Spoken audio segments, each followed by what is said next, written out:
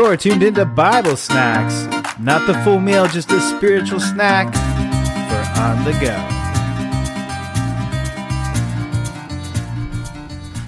Do you remember River's favorite candy? Jelly beans. That's right. She loves her some jelly beans. I don't even remember how she got hooked on jelly beans. Apparently, we gave her candy at some point, and she liked it.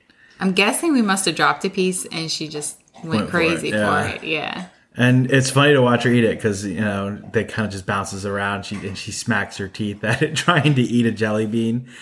Now, I know we shouldn't be feeding River, who is our dog, jelly beans. And we don't on a regular basis, but it did come in handy one time.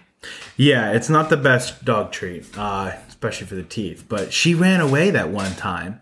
And we were living in the townhome. The door was open for half a sec, and she took it and took off. And I panicked. I'm thinking, what are we going to do? Because if I go running after her, it quickly turns into, in her mind, a game of, catch the dog. Cool. So she's going to run.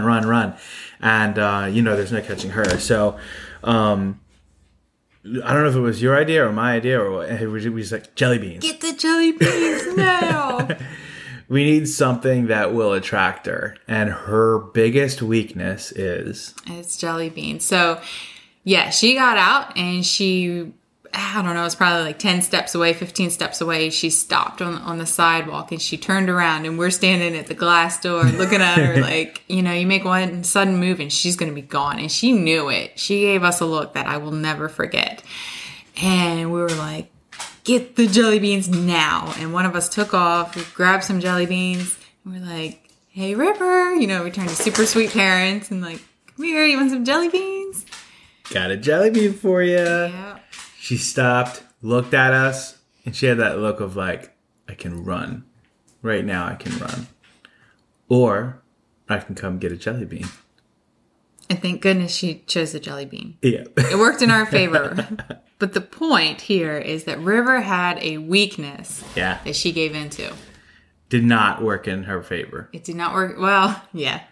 Kind of did. She has a good home. She has a loving home. And jelly beans. Yeah. But the point is she did not stand her ground. She gave in to her weakness. Well, the warning is for us then is, hey, what's your weakness? What's your weakness that could hold you back? Not from running away, but from, doing what God wants you to do. And there could be some weakness, some temptation where Satan surely knows where you struggle. That the temptation hits and it's like, oh, this is going to distract you from God's work. So we have to stand firm and we have to stand up for what we believe in and what we know God is calling us to do and to say, I'm not going to get distracted. I'm not going to let this get me down. I'm not going to let it entice me to respond in the flesh. I'm going to follow God no matter the cost. Right. I'm going to stand firm in what he says. It reminds me of Ephesians chapter 6, verse 10. And it says, finally, my brethren, be strong in the Lord and in the power of his might. Put on the whole armor of God that you may be able to stand against the wiles of the devil. For we wrestle not against flesh and blood, but against principalities, against powers, against the rulers of the darkness of this world, against spiritual wickedness in high places. Wherefore, take unto you the whole armor of God, that you may be able to withstand in the evil day, having done all to stand. That's very important. He drives the point home again and again about standing your ground. And then he goes on to say about the armor of God and what it is, what it represents. And we've got truth, we've got righteousness, the gospel of peace. We have the shield of faith, salvation, the word of God. And he ends with praying always. Mm-hmm. Yeah, and Paul calls it the armor of light in Romans 14. And it's interesting, in that verse, he's talking, actually it's Romans 13:14, but it says, and knowing the time, that now it is high time to awake out of sleep, for now is our salvation nearer than when we believed. And isn't that true for today? Now is our salvation nearer than we believed. The night is far spent, the day is at hand. Let us therefore cast off the works of darkness and let us put on the armor of light. And what is that armor of light? It's everything that you just were talking about. Right. And he says that you instead, put ye on the Lord Jesus Christ, make no provision for the flesh. Yeah, it's kind of like River when she ended up stopping. She ran and stopped, and she made provision for the flesh. She thought about Good point. what she wanted to do, or her doggy flesh Yeah, in right. her mind. She thought about it. She stopped and actually thought, instead of saying, nope, I know this is what I want. I want to be free. I'm running for it. She thought about her weakness. Kind of like when Eve looked at the tree and was like, stopped, looked at the tree, and like, well, hey, wait, that does look good. Yeah. And, maybe that's what it means to make provision for the flesh, is giving it that second thought. Galatians 5:1 says, for freedom, Christ has set us free. And so there's the freedom that River was going after. And then it says, stand firm, therefore, and do not submit again to a yoke of slavery. Wow.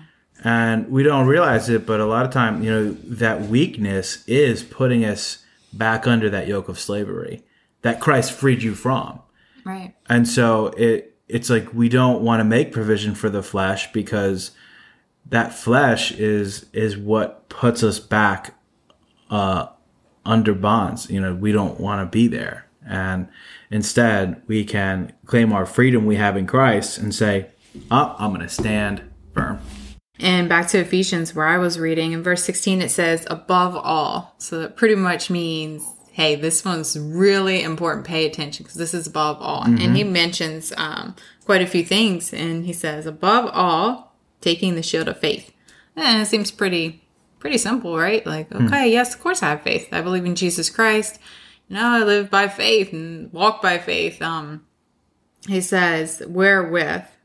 So this faith is what is going to quench the fiery darts of the wicked. So that is a warning to say, fiery darts are coming. Mm-hmm. You better have the shield, because it's the only thing. This faith is going to get you through this portion of the battle.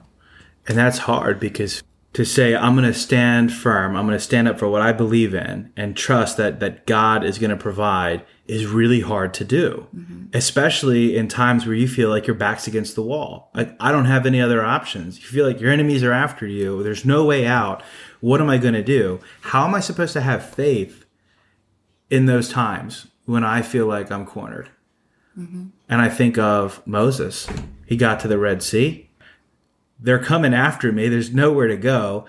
And Moses had faith. And what did God do? He parted the waters. Didn't see that coming. David, he goes up against Goliath. Okay, this guy's big.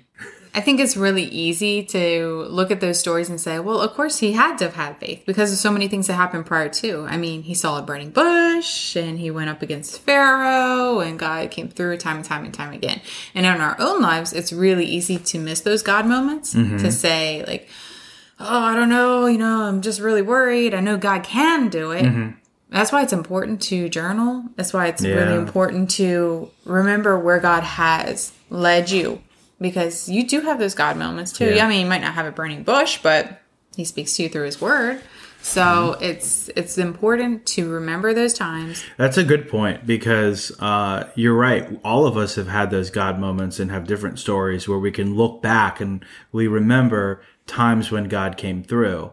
And when you are feeling like your back's up against the wall, it's kind of hard to remember the good times that God came through. Right. And so now more than ever, we have to remember that and say, okay, I have faith. I'm going to stand firm. I don't know what God's going to do, but we know that he can do anything. When Moses was there, he parted the waters. Didn't see that coming. Right. So what's God going to do for you in your life? If you take a stand and you stand firm, he's going to come through. You just don't know how.